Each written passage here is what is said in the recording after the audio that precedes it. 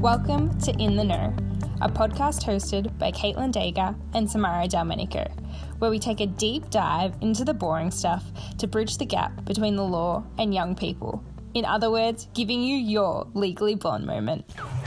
I object. Hello and welcome to the show, our second episode for 2021. On today's show, we will be tackling a topic that Caitlin is quite familiar with herself as a self-confessed Zoomer. It's Zoom Zoom! All you need to know about driving laws. We take you through what you can be fined for, how you can be fined, and who to go to if you find yourself in hot water. And just to clarify, being a Zoomer doesn't mean I break the driving laws. It just means I like to speed up quicker than the average person. And the associated road rage. Zoom! How has your week been? I have again been spending so many days down at the beach, and I actually have gotten to the point, as someone who is very, very pale skinned throughout all of the year, I'm getting to a point where I actually have a tan. Like, people have been commenting that I have a tan. And I think if that basically sums up my week. That was my highlight. Yeah, well, we're actually recording this together from the beach and we're feeling very zen, and I even have a little bit of a tan. I think it could be sunburn. It's absolutely burned. When I take my watch off, there is a line. So. We'll post it on the Insta stories and see what you guys think. We're feeling very summery, very zen. We might fall asleep halfway through this episode, but we'll just see how we go. Okay, back to driving then. Why and what are we talking about today? Most people in our demographic, we figured, probably have cars and probably drive around on a daily basis. And I was thinking, if anyone's like me, they probably haven't brushed up on their driving laws since the day that they did their ELS test at age 16. I poured through that. I actually failed my ELS test. I didn't know that. I got 100%. No, Standard. I failed, and it was basically the first thing I had ever failed at in my whole life, and I remember it so vividly. I was so ashamed of myself that I walked home crying. That's not really funny. That's quite sad. No, it is quite sad. But I cried the whole way home. And Mum was like, I'll come pick you up, and I was like, no, I need some time to think. Reevaluate who you are as a human. Yeah, but I passed. I actually studied the next time, and I passed with flying colours, and I got my P's on the first. So you were just cocky the first time? I was just cocky the first time, gotcha. And I got my P's the first go, and it just really humbled me a bit, I think, at age 16. I remember year 12, how people would have free periods in the morning, and they would go and take their license test, but you wouldn't tell anyone just in case you were to fail. And people would come back and be like the walk of shame or dangling the keys, and you would know. Yeah, you would know what they did. God. Actually, a little bit of a fun fact here that's not at all law related. I, have never got a speeding ticket, so clearly that studying for my ELS test really helped me. I've never got any fine, actually. The humbug. No, you have got fines. I've got a parking fine. Yeah, that counts as a fine. Okay, but only a parking fine, nothing else. No driving offences. Same. How many deterrent points have you got left? No, I have points now because I've moved on to my full license. You had not many. Yeah, I got really close for a while. Anyways. But because I'm from New South Wales and I got my P's at 17, I've been driving on my own since 2012, which means that I got my full license before little baby Caitlin even got her L plates. Yeah, in 2012, I was 13 going on 14. Yeah, and I was 17 driving around in my little car. That's kind of scary. Yeah, I know. I feel a bit violated by that fact. Wow. Sad stories of me crying after failing my ELS test aside. And me being a child when you were a fully adult. And you also getting a million speeding fines. Into the boring stuff today. Before we get into the episode, just a quick disclaimer. In the Know podcast and affiliated content are for information purposes only and should not be construed as legal advice on any matter.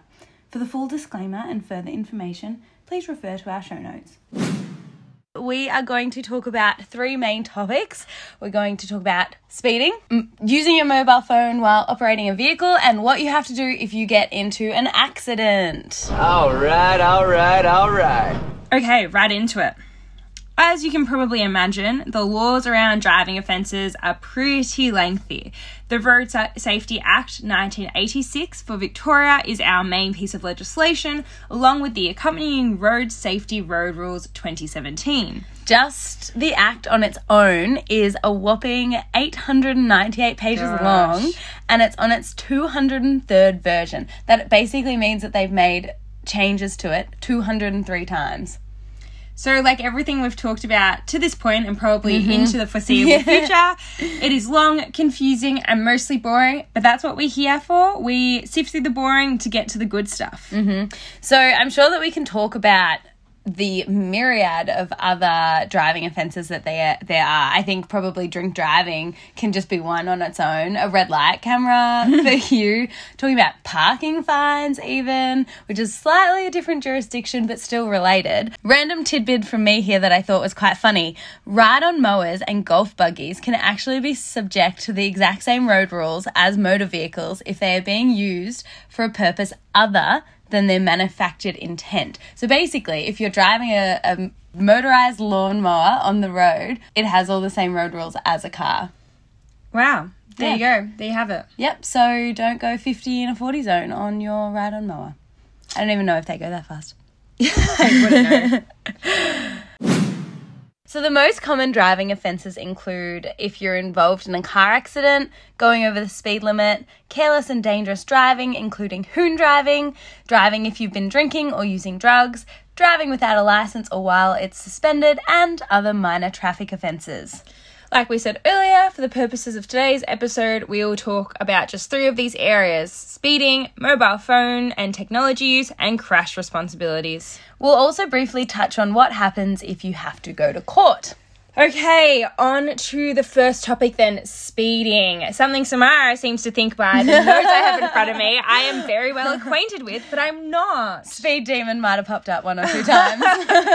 So the road rules around speeding are contained in rules 20 to 25 of the Road Safety Road Rules and Part 6 capital A and Schedule 5 of the Road Safety Act. Oof. They include things like obeying the speed limit, setting the limit for schools and shared zones, as well as penalties if you disobey. Drivers can both be fined or receive demerit points if they are caught travelling over the speed limit. For excessive speeding, which is 25 kilometres or above, you may face harsher penalties like licence cancellation or suspension and vehicle impoundment. A person I know, I won't identify them as closely as I was going to, actually got caught going excessively speeding down a road, and on the spot his vehicle got impounded. Really? Yeah, on the spot? Yeah, and then he messaged me and was like, "Hi, help, please." And I was like, "Honey, I can't dig you out of your grave. I don't know how to do that." Yeah. Zoom! We'll go in now just quickly into default speed limits, which I don't know if people do or don't know this yet. I mean, some of them maybe. I didn't know all of these at the time. So there are 2 ways that a speed limit can be imposed, either by a sign, which is pretty self-explanatory, or by a default speed limit. Basically, signs aren't displayed on all Victorian roads. So where there isn't a sign, the law has put in place a default speed limit, which is always in effect. So this includes stuff like 40 kilometres in a school zone. But, for example, if there wasn't the signs up, the signs we usually have where they say, like, on school days or between certain hours, if it's just a school zone, there's a school there and they don't have any signs up, 40 at all times, right? 40 Ks in a shopping strip. This one here I was familiar with from all the ads that they had a couple years back. 50 Ks in built-up areas and rural or other metropolitan towns. So that's like if you're driving around a housing estate, you just kind of know that the speed limit is around 50 and you go. And then 100 kilometres on country roads. Yeah. So in effect, if there's no speed signs, those are the speeds you should refer to. Obviously, it's always best to err on the side of caution, and if you aren't sure, just literally slow down. A fine and demerit points are not worth the risk, let alone risking your life. You're so wise. You're like a miniature Buddha covered in hair. On to penalties. So, as you guys have probably gathered over the years, there's a graduated penalty kind of scheme for speeding. The faster you go, the bigger the penalty. Makes sense, right? Mm-hmm. And then there's 2 broad sets of penalties for speeding offences. One for vehicles under 4.5 tonnes, so motorbikes and cars, and one for vehicles over 4.5 tonnes, like trucks and buses. So they actually fall into different kind of categories then. Yeah. We'll talk today about the under 4.5 tonne penalties, so your cars, motorbikes, light vehicles type thing, because obviously that's what most of us drive. So, if you exceed the speed limit by less than 10 kilometres an hour, you will be up for a $207 fine and 1 demerit point. Between 10 and 24 kilometres then pushes you up into a $330 fine and 3 demerit points. And then we move on to the category of excessive speeding, which is that speeding which exceeds the speed limit by 25 kilometres per hour or more. So these are the bigger fines, the automatic license suspension, or you may even end up in court with your vehicle impounded, like my friend.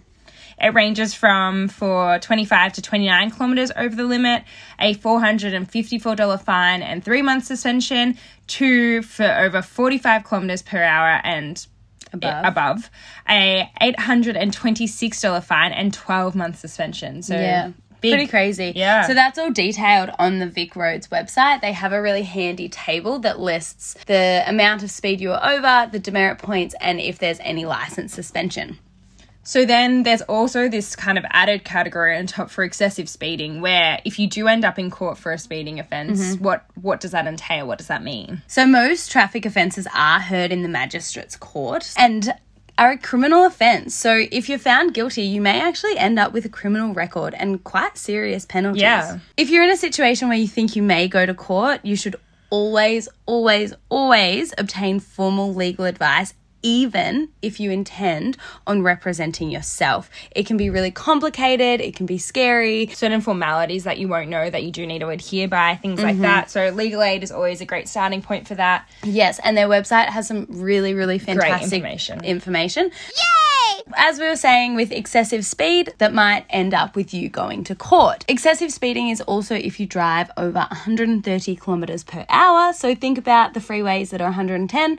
If you get pinged going 130, even though that isn't necessarily 25 kilometres over, you can still be charged with excessive speeding. And then whether you're guilty or not of the offence depends on the exact facts and circumstances of your case.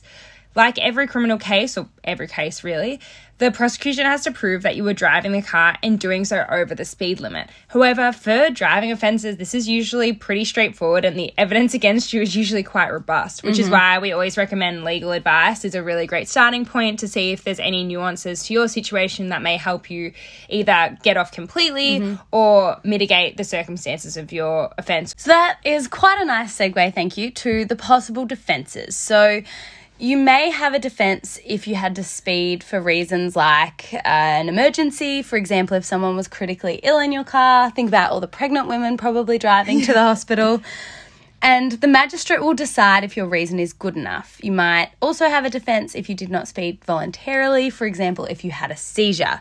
Just note there that Samara keeps saying might. So it's not in every instance that if you're driving someone who's pregnant or someone who's about to have a heart attack, that maybe in one case it may fall into a category where you get off, but a magistrate in another case may decide it's not enough. So, and that is exactly why you need legal assistance. Yes.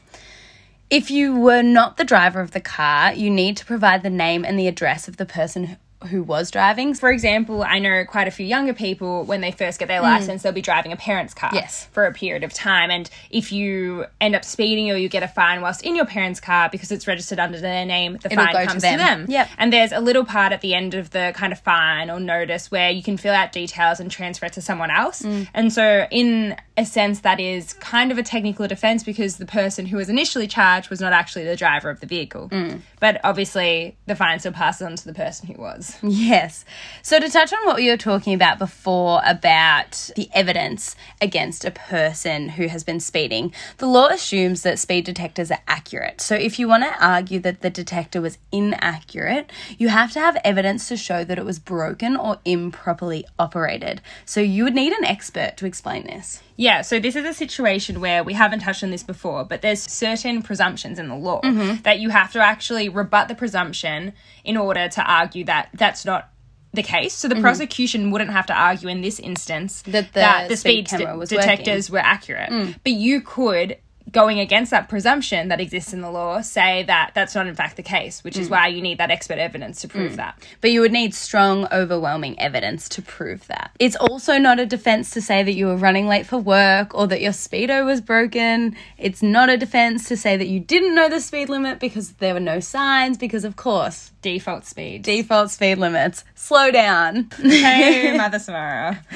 Another thing that's to be taken into account if you do decide to go to court is to think about what you are actually going to say when you go to court. So I don't know whether many people have gone to the magistrate's court and just sat in and seen how it happens, but it's a little bit less formal than the other courts. And so often the magistrate will ask questions.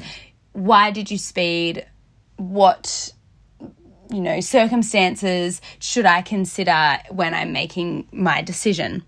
So Legal Aid gives a really great list of some things you should think about when you come and are faced with those questions by the magistrate.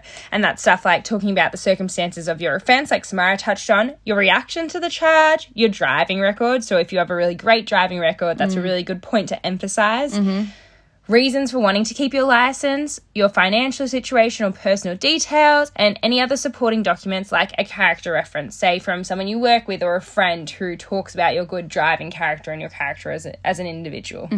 So as we said, a magistrate can take these factors into account when deciding which penalty to impose, but it's important to remember that a magistrate cannot change the amount of demerit points that you get for an offence, and while the magistrate may let you keep your licence in some instances, for excessive speeding offences, the magistrate must suspend your licence for a minimum period of time, as we ran through before. So an example where a magistrate might suspend a licence is if someone has 25 speeding fines, but they're all between 10 and 15 kilometres. On their 25th, the magistrate might make the decision to suspend the licence, even if that's not necessarily the automatic penalty that comes to mind. Oh my God.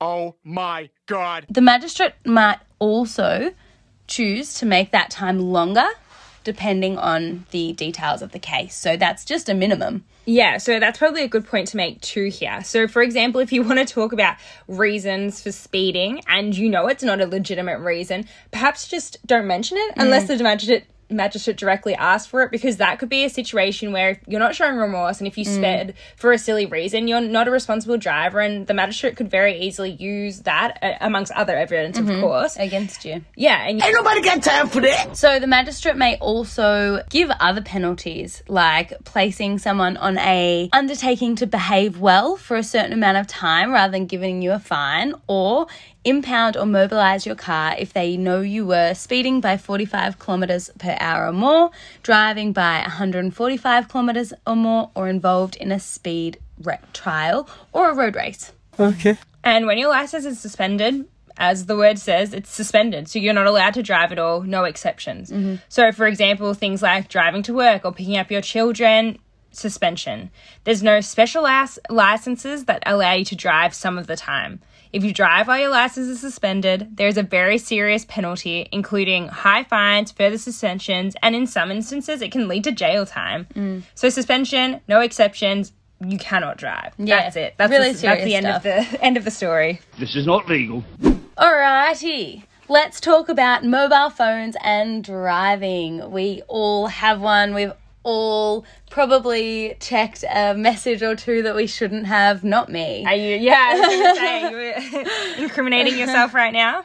Oh no. I feel like there's quite a few misconceptions surrounding the law when using your mobile phone and driving. Oh, yeah. So, for example, how there's different rules to do with P-platers to fully licensed drivers and hands-free, and what means hands-free and what means checking your phone and what is just playing music, etc., etc. Can you plug your phone into charge if you don't look at it? Exactly. So we're going to kind of run you through the laws around this so you can make a very educated and, I mean, it's clear enough, choice when driving and using your mobile phone. So just quickly, I actually did a assignment in my first year of psychology. Wow. Yes. That was on driver distraction. And it was really interesting, and I did plan on digging it out, but we're at the beach, and so I don't have any of my uni stuff with me, so I haven't dug it out. But from memory, there was actually quite a few interesting studies that show that A driver can be more distracted speaking on their mobile phone than they can with a passenger in the car. And this is because, think about it, if you have a passenger in your car and you're coming up to a really busy roundabout, usually the passenger will see the traffic conditions around you and start to shut up a little bit or moderate the conversation so that you can pay attention. Some people even turn down the radio if they're in the car on their own, if they don't have a passenger, because you can control the environment around you. When you're on the phone, the person on the phone doesn't have the benefit of knowing that you're coming up to a busy roundabout and probably are just going to keep blabbing on about their day while you're madly trying to figure out whether or not you can go. So most of the studies actually suggested that people on telephone calls are more distracted than people with the stimulus in their car. And I just thought that was really interesting. It is quite interesting. I wouldn't have thought that was the case, but it makes sense now that you've explained it. So thank you for that fun tidbit. Yes. Also, interestingly enough, while we're talking statistics, research shows that drivers who use a mobile phone while driving are four times more likely to cause a fatal road accident. Texting, browsing, and emailing increase the risk of a crash up to 10 times. You're really becoming the authority in this instance, telling all the kids to be careful and not to worry throughout this episode. I drive like a genuine grandma. You do, so. It's true. It actually really infuriates me. Anyway. Free Shavakadu! Now, onto the law in Australia. Covered by Rule 299 and 300 of the Road Safety Rules 2017. Like we said, very lengthy. Goes all the way up to 400 with 5 schedules and appendices to the rules with extra information. Anyways, it is illegal in all Australian states and territories to use a handheld mobile phone while driving. This includes talking, texting, playing games, taking photos and videos, or using literally your phone in any way, shape, or form. Mm-hmm. Interestingly enough, it is also illegal to use a handheld mobile phone when your vehicle is stationary but not parked. So, when you're stopped at the traffic lights or when you're paying with Apple Pay. In the Macca's drive-thru. That is illegal every single time. Mm-hmm. Yeah. Unless you put your car in park temporarily. So if I pulled up to the window, put my car in park, and then use my phone to pay, would that be okay? You would have to ask a lawyer. Boom. Roasted. Drivers who break these laws face an on-the-spot fine of around $484 and will incur up to 4 demerit points. That's rough. 4. That's a lot. Yeah. And the maximum penalty for this one is 10 penalty units, which equates to $1,652.20. Whew. As Caitlin said earlier, there are some differences in the rules between full licensed drivers, learners, and P-plates. So, learner and P-plate drivers are not permitted to use a handheld or hands-free mobile phone at all while driving. So if you have Apple CarPlay or you have Bluetooth in your car, whatever it is, when you're on your Ps or a learner, you actually cannot use that service. Very nice. Let's go on to more info about these learners, P1 and P2 drivers. So that's just the 2 types of P-plates, your reds and your greens. As we said, these classes of drivers must not use a mobile phone in any way, shape or form or for any sort of function while driving, including while stationary but not parked. And it's probably pretty important to remember too that all probationary drivers who reach 5 demerit points may incur a license suspension. So 4 demerit points out of 5 doesn't leave you with much wriggle room. That's what happened to me when I got my red light and then my speeding so close together. Yeah, it was quite stressful. I was very good for Golden a very long time. And then fully licensed car drivers fall into a different category where they can actually use a phone to make or receive phone calls or to use audio and music functions. That is probably a good thing to note here too, that those probationary licensed drivers, technically if you're using Bluetooth to play music, that's still using your phone while driving, and that's actually not allowed. Yep. This includes stuff like navigation, so GPS stuff, or intelligent highway vehicle systems, which is that vehicle warning system that you get in the newer cars where they tell you if you're going too far over the limit or if a camera's coming or something. None of that is allowed for probationary drivers, but allowed for fully licensed car drivers. So these can only function if the phone is secured in a commercially designed holder fixed to the vehicle or can be operated by the driver without touching any part of the phone and that the phone is not resting on any part of the driver's body. And then all other functions, which include video calls, texting, emails, task management, photography, social media, shopping, and share economy apps. What's a share economy app? Anyways, they're all prohibited. You don't pick the damn phone up no more when you hear the phone ring. Next in line for our car drivers are the use of wireless hands-free devices or an earpiece connected to a device via a cord. So you can use a wireless device or other hands-free devices, including earbuds or headphones connected via a cord, to make or receive calls, listen to music, or use a GPS. However, you need to make sure that you're not holding the device in your hand or touching your phone. So you probably have to have quite long earphones to be able to do that. Or I guess you can use your AirPods. But I think it would be really difficult, though, to have your AirPods in listening to music and still being aware of the sounds around you. Yeah, it would be more isolating, wouldn't it? But it's allowed, so... Ring-a-ding-ding, baby. Now, let's talk about smartwatches. If you know Caitlin and I in person, we are absolutely obsessed with our watch. We have to finish this episode in the next 10 minutes so that we can get our 1 o'clock stand goals. Otherwise, we will not close our rings today. But Apple Watches, can you use them in your car? When a smartwatch is worn by a driver, it actually should not be used while driving for making or receiving phone calls, navigation, music, text or video messaging. etc. Yeah. Facebook, Twitter. Text or video messaging, email, social media, and those sorts of communications can't be undertaken whether or not a smartwatch is worn by a driver. But fully licensed drivers may still use a smartwatch provided it's not worn. So you can use it as a driver's aid, for example, as a navigation device, a music player, or mobile phone to make or receive phone calls. So to use our Apple Watches in the car, it would actually have to be off our body. Yes, and we would not be able somewhere to touch it. Yeah. And it would have to be secured properly. Yeah. It's not something I'm prepared to do, so I probably just won't use my watch while I'll driving. never put it back on. Interestingly enough, you can actually be pinged for this not under the same part of legislation that deals with mobile phones, but under a separate section that deals with failing to have proper control of the vehicle. So this is Rule 297 of those road rules that we were talking about. This rule also deals with having an unrestrained animal on your lap. So sorry to my poor little baby dog, Norman, no more joyrides on my lap. But I just thought that it was interesting that that section that deals with not having animals also deals with not using your smartphones, even though your smartwatch is kind of like a mobile phone on your wrist. I guess legislation's weird. I don't really have an explanation for that. Yeah. But, I mean, failing to have proper control of the vehicle deals with also things like changing the radio station, changing the aircon, eating. So it's kind of a catch-all, I guess. And smartwatches came in far after the legislation came in, and they probably didn't want to make, a tacked it on the end. 230th Amendment to the Act. Yeah. Cool.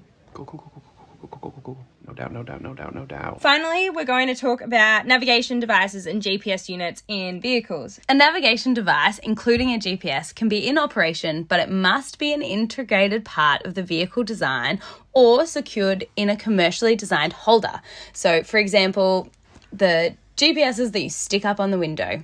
And a driver is required to have proper control of the vehicle. The entering of address information in a GPS while the vehicle is moving would then be contrary to this rule. So an address should only be entered while the vehicle is pulled over and in park. Interestingly enough, also, all learner and probationary car and rider license holders can actually operate a navigation device if it meets the above requirements and is not part or able to function as a mobile phone. That's interesting. I didn't know that. I thought all navigation was banned for P platers and learners, but there you go. Yep, so you can know where you're going, but you can't talk to anyone while you do it. And you can't use your mobile phone to know where you're going, right? Exactly. Navigating. Finally, before we move on to your crash responsibilities, we thought it'd be fun to talk about riders of bikes or animals. Yes, I just thought it was really funny talking about riding on an animal. That's like a horse, so it's not that weird. I just imagined it like, I don't know, a polar bear or something. Okay. So using a mobile phone is prohibited when riding on a bike or an animal or a wheeled recreational device. So like a Segway. So it's similar to driving a car. You cannot use a mobile phone except to make or receive a phone call or use music if it is secured in a commercially designed holder fixed to the vehicle. I don't know how you would fix a phone to a horse. And whether or not it can be operated... Or a polar bear, for that matter. Yeah, Sorry. Or if it can be operated by the rider without touching any part of the phone, and the phone is not resting on any part of the rider's body but can be in a pocket. So if you're listening to your earbuds on your polar bear and your phone is tucked away safely in your pocket, I think you're probably right. There was so much wrong with that sentence.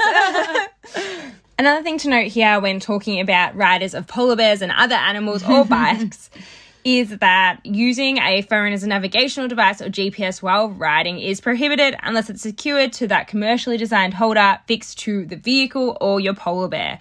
And all other functions like those video calls and texting and email are prohibited. So very similar to cars. Bow, bow. The penalty is a fine of $496. However, demerit points do not apply because, as far as I know, you do not need a license to ride a polar bear. And that's cool. That's cool. Okie dokie. Moving on to crash responsibilities. Coming to the tail end of this episode. Yeah, I think common sense and morals probably tell us that we should stop if we're involved in a crash, no matter how minor. But what actually are your obligations as a driver? Just to give you a quick summary of what you need to do if you are in a crash, you must stop immediately, get help to any injured person, common sense stuff, provide your name, address, registration number, and vehicle owner's name to others involved in the crash or their representatives or to the police if they are present at the scene.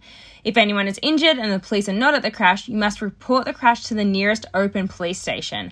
And if there is any property damage and the owner or police are not there, you must report the crash to the nearest open police station. So those hidden runs, my brother has had so many, poor guy. When he first got his license, he used to park his car right in front of our house, residential street, standard. It's no one else has been hit recently, and both his cars got ridden off because someone smashed into the back and just kept driving. And him and my dad went scouring the streets of where I live. I was about to say my suburb, but I'm not going to do that. And they could not find the vehicle. I remember when I had my first car, I was absolutely devastated because I just came back to it one day and someone had...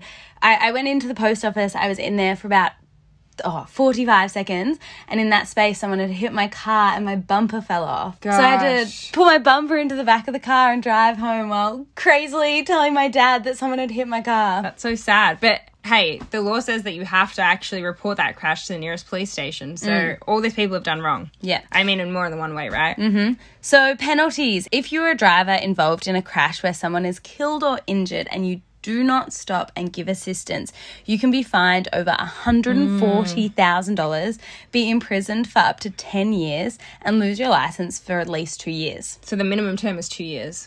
Yeah. So, I mean, give your details, folks. Tell me your name. I mean, if you want to look at the rules in detail, you absolutely can. That's a pretty quick, succinct summary of them. Basically, stop, give your details, do not drive off, and report it to the police. Also, get help for anyone injured is probably one of the first absolutely. priorities. But if you do want to have a look at the rules in a little bit more detail, they are contained in the Road Safety Act of 1986, and the key rules and section numbers are Section 61, duty of a driver of a motor vehicle if an accident occurs, and 61A, which is capital A, which is the duty of a driver of a vehicle that is not a motor vehicle if an accident occurs. So that's yes, the polar bears. probably your polar bear. We will include all the details and sources from this episode in our show notes. You are now in the know. Thanks for joining us. If this has brought something up for you, please get in touch with the relevant bodies, lawyer, or legal aid. Vic Roads and Legal Aid are very, very good places to start. They're super, super informative. But basically, too long didn't read. Do not speed and obey common sense, really. Yep. Don't speed, don't touch your phone, and stop if you get in an accident. We are a tiny independent podcast recording this from various locations as we live our very busy lives. Your support in getting our names out there is what is going to keep us going. Subscribe on your favourite pod streaming service, leave us a review on Apple Podcasts, and follow us on Instagram at @InTheKnow_podcast. Now I am going to go to the beach. Thanks for listening, guys. I'm going to finish work and then go to the beach. Bye. Bye.